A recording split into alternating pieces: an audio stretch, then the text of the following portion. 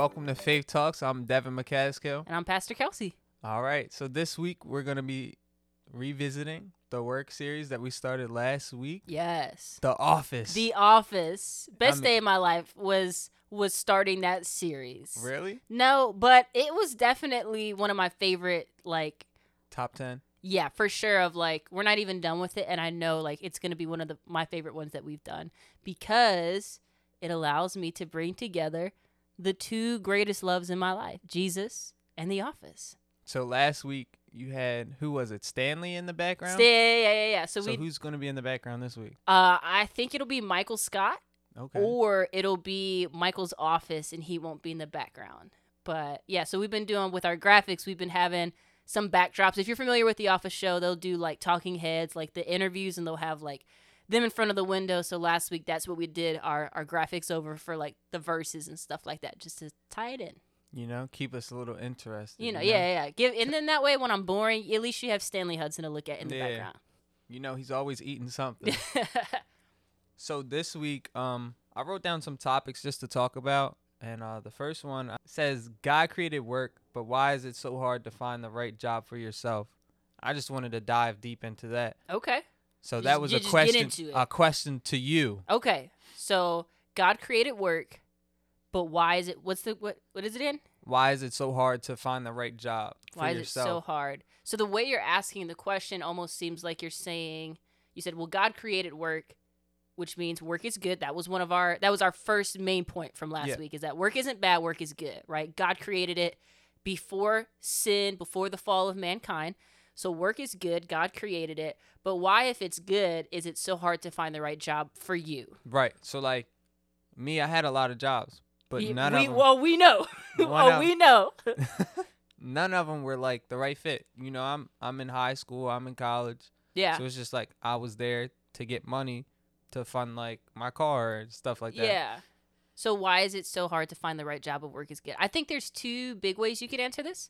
One is I think that the right job is, the word right there is such a subjective thing. The right job for you is different from the right job for me.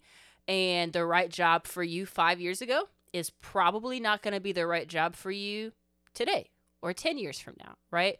So I think a big part of that is being able to know yourself and know, well, what is the right job? I can be honest. It's even me, what I understand to be the right job or the right job circumstances has grown and fluctuated over time. That's something that I'm still learning. So a lot of times we can't even identify what's right because we don't know what we're looking for. It's not uncommon that especially people in that young adult age range, we're still trying to figure out who we are and what we care about, what makes us tick, what makes our heart beat, what is our passions.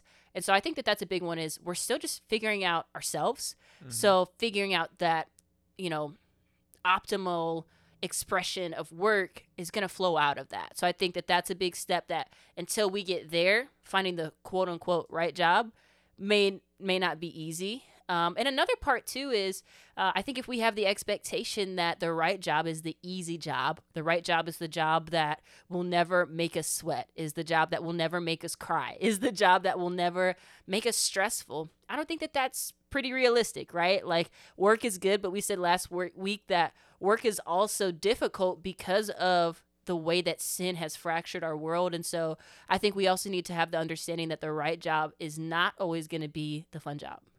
Another way you could look at it is God created work. So as long as you're working, shouldn't it be you should gain something from any job that you work? Like a paycheck or? No, like a feeling. Okay. What do you mean? So when you find that right job, you get a certain relief and you like going to work. Why can't you feel that way when you go to any other job? Because what's the difference? Okay. So you're saying that the work that you do almost gives you a feedback to let you know this is it. So if it's all for him, we're working for the Lord, right? Why do we get a different feeling from the different jobs we do? Are you asking me? Yeah. I think that for one, I think part of it is even though it should be all for him, if we're being honest, I don't think we always take that perspective. A lot of times we think of work as being the necessary evil or the necessary means to our financial provision, our security. So for one, I don't think that, if we're being honest, we always think of it that way. So because we're not coming into work with that perspective, we're not going to get that kind of feedback, because we're not actually operating in a worship mindset as much as just a work mindset. But I think part of that too is, even if it is all for the Lord, right? So I work at this church. I am a young adults pastor. This is what I believe God has called me to do. I don't believe that I'm any more or less called or special than someone who's working at McDonald's if they're working for Jesus, right? But I do believe that God does give us specific desires and passions, and there are different things that he's wanting us to walk in. And so I think that if I were to go work at McDonald's right now, and I would be clearly disobeying the leading of the Holy Spirit in my life, I think it would be odd for me to expect that McDonald's or State Farm or Starbucks or being a children's pastor, like whatever that is, I'm not trying to pick on anything, anything outside of what I truly believe to be God's leading. I think that it would be crazy for me to expect that I'm going to get that kind of feedback if I'm disobeying him. And I think the same could be said of, like, I know people who have been in ministry, vocational ministry jobs, and they stepped away from that to do other things, to do real estate or to be a stay-at-home mom, and that's where they got the feedback. So I'm not trying to say, like, if you're not working for Jesus at the church, then you're not going to get that. I'm just saying, like, I think that God does give us specific desires and passions, and I think that those change over time too. I don't think that it's always one thing for one person for the rest of your life. Yeah, I feel that. So you saying that you're in your career and you feel like you've been called here. Yeah, for sure. I would not be here if I didn't feel called. And you also said, like, in 5 years you don't know what's gonna happen. I'm saying in 5 years I'm saying for anybody that, because I think sometimes when we think of job, and the word calling gets attached to that really quickly, specifically in Christian circles, where it's like, all right, so I could say I am called to be a young adults pastor at Eastern Assembly of God. And I know some people who at a very young age felt called to be a youth pastor, felt called to do this or that or whatever. And I think that sometimes we put this really big pressure on ourselves to figure out what is the one big thing, the one very big, very specific thing that God has called me to do with my entire life. Whereas I think the one big thing that God has called us to do is love him, know him, serve him, share him, right? But the way that happens, I think with our jobs, I think that is a little bit more fluid than sometimes we think of it. I don't think that my ultimate purpose in life is to be the young adults pastor anywhere. Like jobs change, right? This is not me saying I'm quitting my job, right? But in general, I think we don't have to put that pressure on ourselves to think that what we felt the Lord calling us to do when we were 18 years old, it's like, good, I found the thing. Like, no, like, just be obedient where you are, right? So me working here is I'm being obedient exactly where I am. Right. So another thing is that, so say I find the right job and it's at McDonald's. Perfect. And I'm there every day. I'm working for the Lord, flipping them burgers. Yeah. And I get distracted. Okay. And I lose faith. I stop coming on Sundays because I'm working, Right. I'm a manager now. Then you feel like a lot of people in the faith lose focus because they found that certain job, in quotations, and it just became their idol. Yeah. Is that a question? Yeah. Do I think that happens? Absolutely. How would you, like, go about that? How do you go about making work into an idol, or how do you go about not making work? If you want me to tell you what not to do, I can do that. You can do sure. both. You can do both? You can do both. I think that I think it is such a unique thing. I think this particular struggle is one of the reasons that I think young adult ministry is really important. This particular struggle, I think, reminds me why people who are 18 to 30 do need to have some really specific conversations that might not always apply on a Sunday morning or to a youth group. And that's because this is typically the time where you transition from being a full-time high school student to where your schedule is pretty much set by you from your school to now you are having to provide for yourself in some way, shape, or form. And making that transition, I think oftentimes people are not intending to make work into an idol. They're not intending to do that, but it can happen. I think an easy way to do that is to formulate your schedule around your work versus formulating your schedule around God.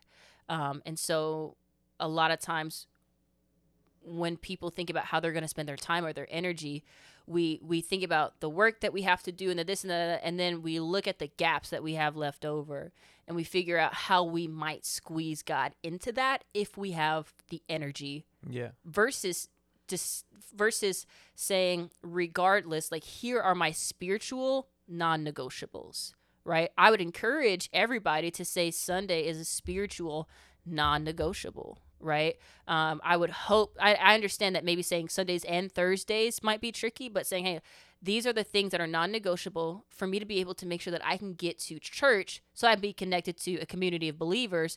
But even in your own personal life, I think what happens is you have a job and you're doing well with Jesus, but if you're not personally pursuing the Lord Monday, Tuesday, Wednesday, Thursday, Friday on your own, right, you're not feeding your spirit, what's going to happen? The flesh takes over, and fleshly, there's a real part of us that doesn't want to grow in our relationship with God. And so because we're not taking time to really grow on our own, it actually becomes easier and more natural to drift. And so now it's not so much like, I really, really want to go to church, but I just can't.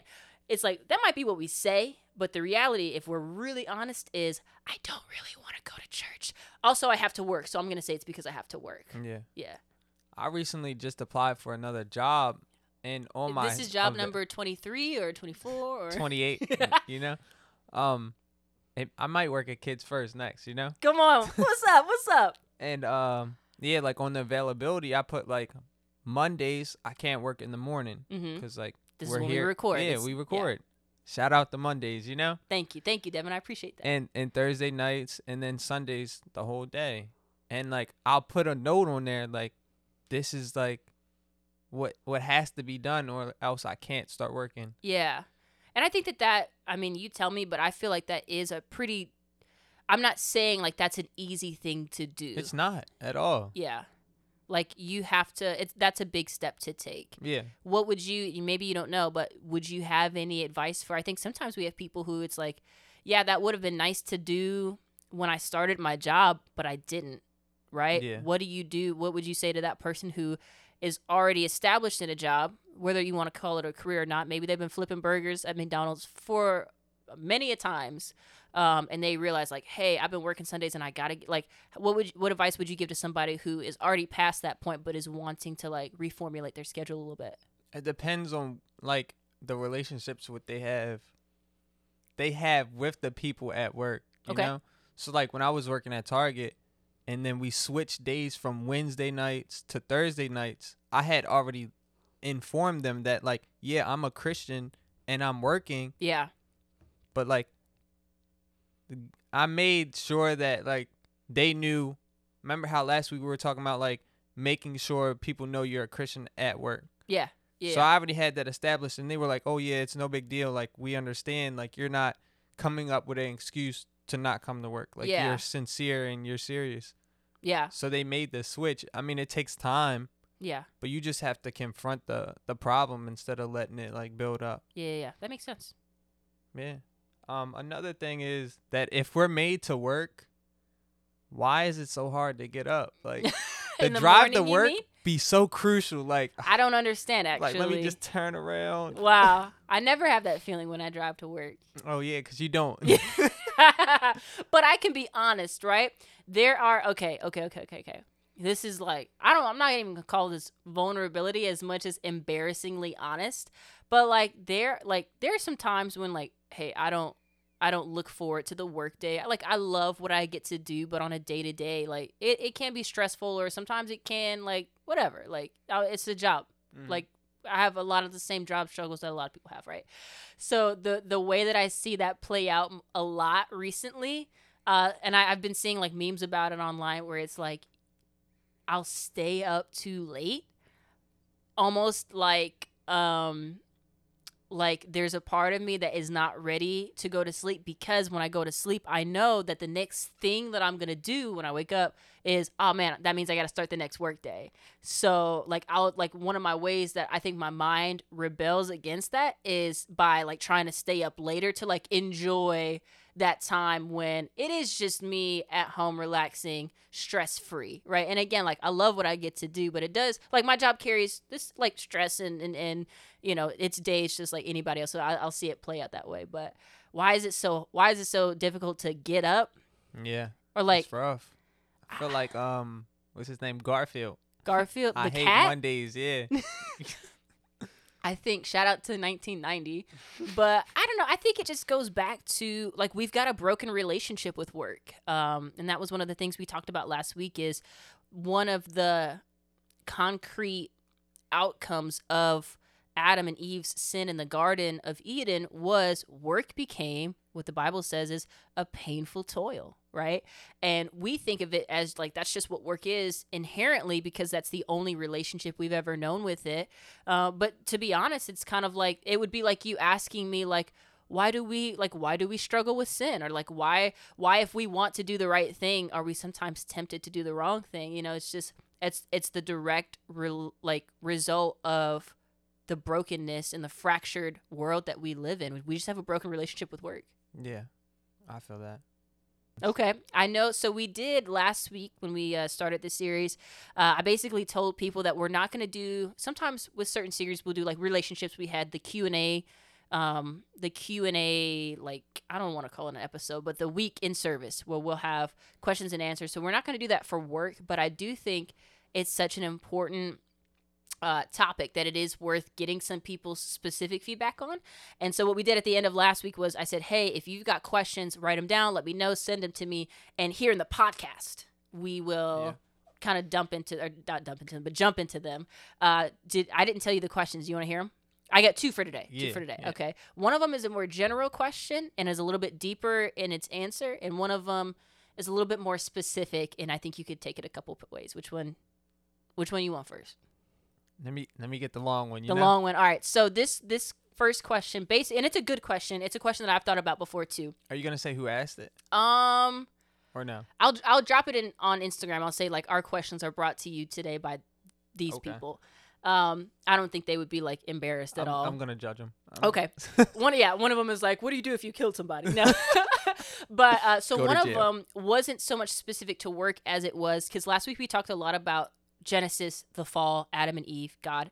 And one question that I got was, okay, we talk about Adam and Eve, their relationship with God in the Garden of Eden. If they had such a close relationship with him, or basically, if things were so good, why did they sin in the first place? Yeah. Because I think that's one thing and I think it's a good question because oftentimes we will look to Adam and Eve as like the picture of like, this is what life is supposed to be like with God. Unhindered intimacy, connection, right? He walked in the garden with them. But I think that then does beg the question of like, okay, if we point to that as the ideal, like, well, then why did they make the decision to sin against God? Yeah. Yeah. Temptation.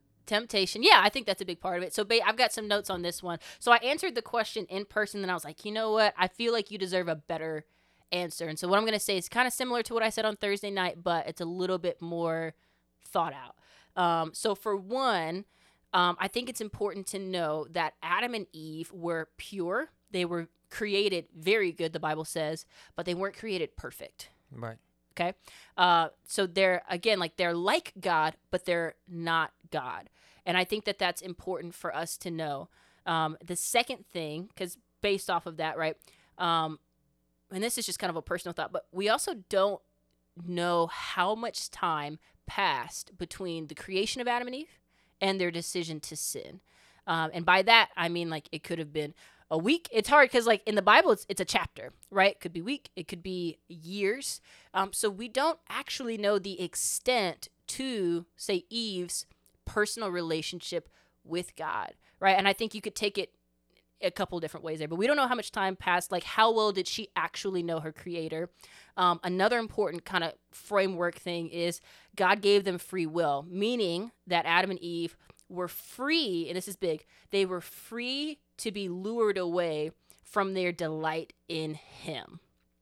Okay, we point to them as being ideal because they had access to God like we can't really understand, but because he gave them free will, that means that they ultimately had a choice, and they had the ability of, will I find my delight, find my satisfaction in him, or will I find it elsewhere? And that's where the devil, right, that's where, right, temptation comes in, because basically in the conversation, and it's hard for us because we know the story, we read the story and we know, like, this is Satan, like, why are you talking to him?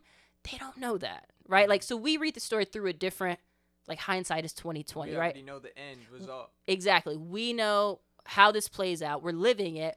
But for them, someone comes in, someone who they don't see as being inherently evil comes, and what does he do is he points to the one thing that they can't have, or the one thing that they shouldn't have, and essentially lures their delight or their satisfaction away from God, and instead he plants distrust, right? And that's where that temptation comes in. And so he attacked their satisfaction in him, and that's what made them ultimately vulnerable to sin. And I think from there is where they made that decision. So I hope that that's helpful to the person who asked that question, or anybody who's ever wondered that, of like, if things were so great, why did they make the dumbest decision in history? And the way that I think about it is, I'm probably no better than them, and I probably would have done the same thing. So, question number 1. All right, question number 2, and this is one I would love to get your feedback on. You ready? I'm ready. How do you, let's say as a Christian in the workplace, how do you deal with coworkers who are constantly complaining? Tell them to shut up. Tell them to shut up, right? In the name of Jesus. Honestly, like, when I worked at Amazon, there was a lot of people that didn't have good work ethic. Okay. So I was on the dock, so I had room to get away from them. Mm-hmm.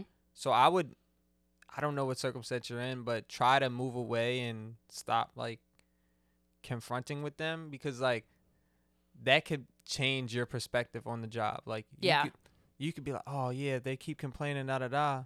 And then they have one good point. Like, oh, yeah, I feel that. And then it just grabs you, and you're just like,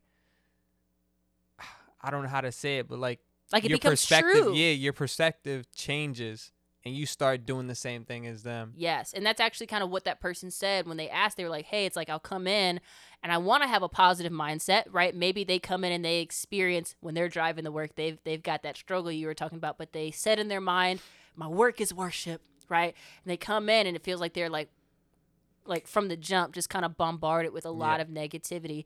And it's hard because I feel like there's 2 ways you could answer this. You could answer with the Sunday school answer of like, you should stand up to them and tell them blah, blah, blah, blah. But it's like, there's also just the realistic, like, don't be weird at work, right? Yeah. And so I think that's a good way of, and again, we don't know the exact situation. I think part of it is, maybe the hard part is, removing yourself from a group of people also removes your ability to witness to a certain extent, right? So you might be protecting or guarding your own mind and your own ability to be positive at work, but does that cut off connection to be able to witness? I think that's valid. Yeah. I think, and this is just like, I'm not saying I do that, and I think you're right. Like, I think we can take on the negative thinking habits of other people, and I think if we find ourselves getting drawn into negativity, that also messes with our witness. I think that, and this is just me, this is how I would do it, and I get that everybody's a little bit different. Depending on the relationship with people, right? I might come in and just tell people, not in a weird way, but if it were me, I'd probably go, guys, all right, listen, I'll be honest with you, I kind of hate my job, and I'm trying this new thing where I only focus on the positive, because ultimately, like, I'm going to be here for X amount of hours anyway, and I'm trying to, like, for real, just, like, I'm really trying to watch the way that I complain. I'm trying to blah, blah, blah, blah, blah. So, and for me, this is why it works for me, is I have a very joking personality, so I can try and turn things humorous, but people will get it. I might even say something like, listen, y'all going to have to miss me with that negativity. I'm all positive today, okay? If you're trying to complain, take that somewhere else. All right, this is positivity central. But I get that everybody, maybe depending on your personality. But I think to your point, if it's people that you feel like you don't have any real ability to connect or like be in a relationship with, they just happen to be around and they're always complaining, probably the best thing is to just like get some space. Yeah. But if it's people that you are around a lot, maybe you can't find that space, or you would like to try and keep that relational door open. It doesn't have to be in a weird way, but honestly, like positivity is like in now. So you don't have to be like, yeah, go ahead. And another thing, like if you keep saying like a relationship with them, if you have a relationship with them, like just be real with them. Try to make the day better. Yeah. Like, I goof around with people at work all the time, and it makes it 10 times better. Yeah, like, and even if you say, like, hey, guys, like, are you miserable? I'm miserable, too. Can we find a way to make this fun? Right. Like, listen, or even just telling people, like, again, like, all right, y'all got 5 minutes to get all your complaining out, and then after that, like, the rest of the shift, like, let's just have fun. Yeah. Yeah. Like, at work, I don't even really think about work. Like, we'll have conversations about, like, different things, like real life.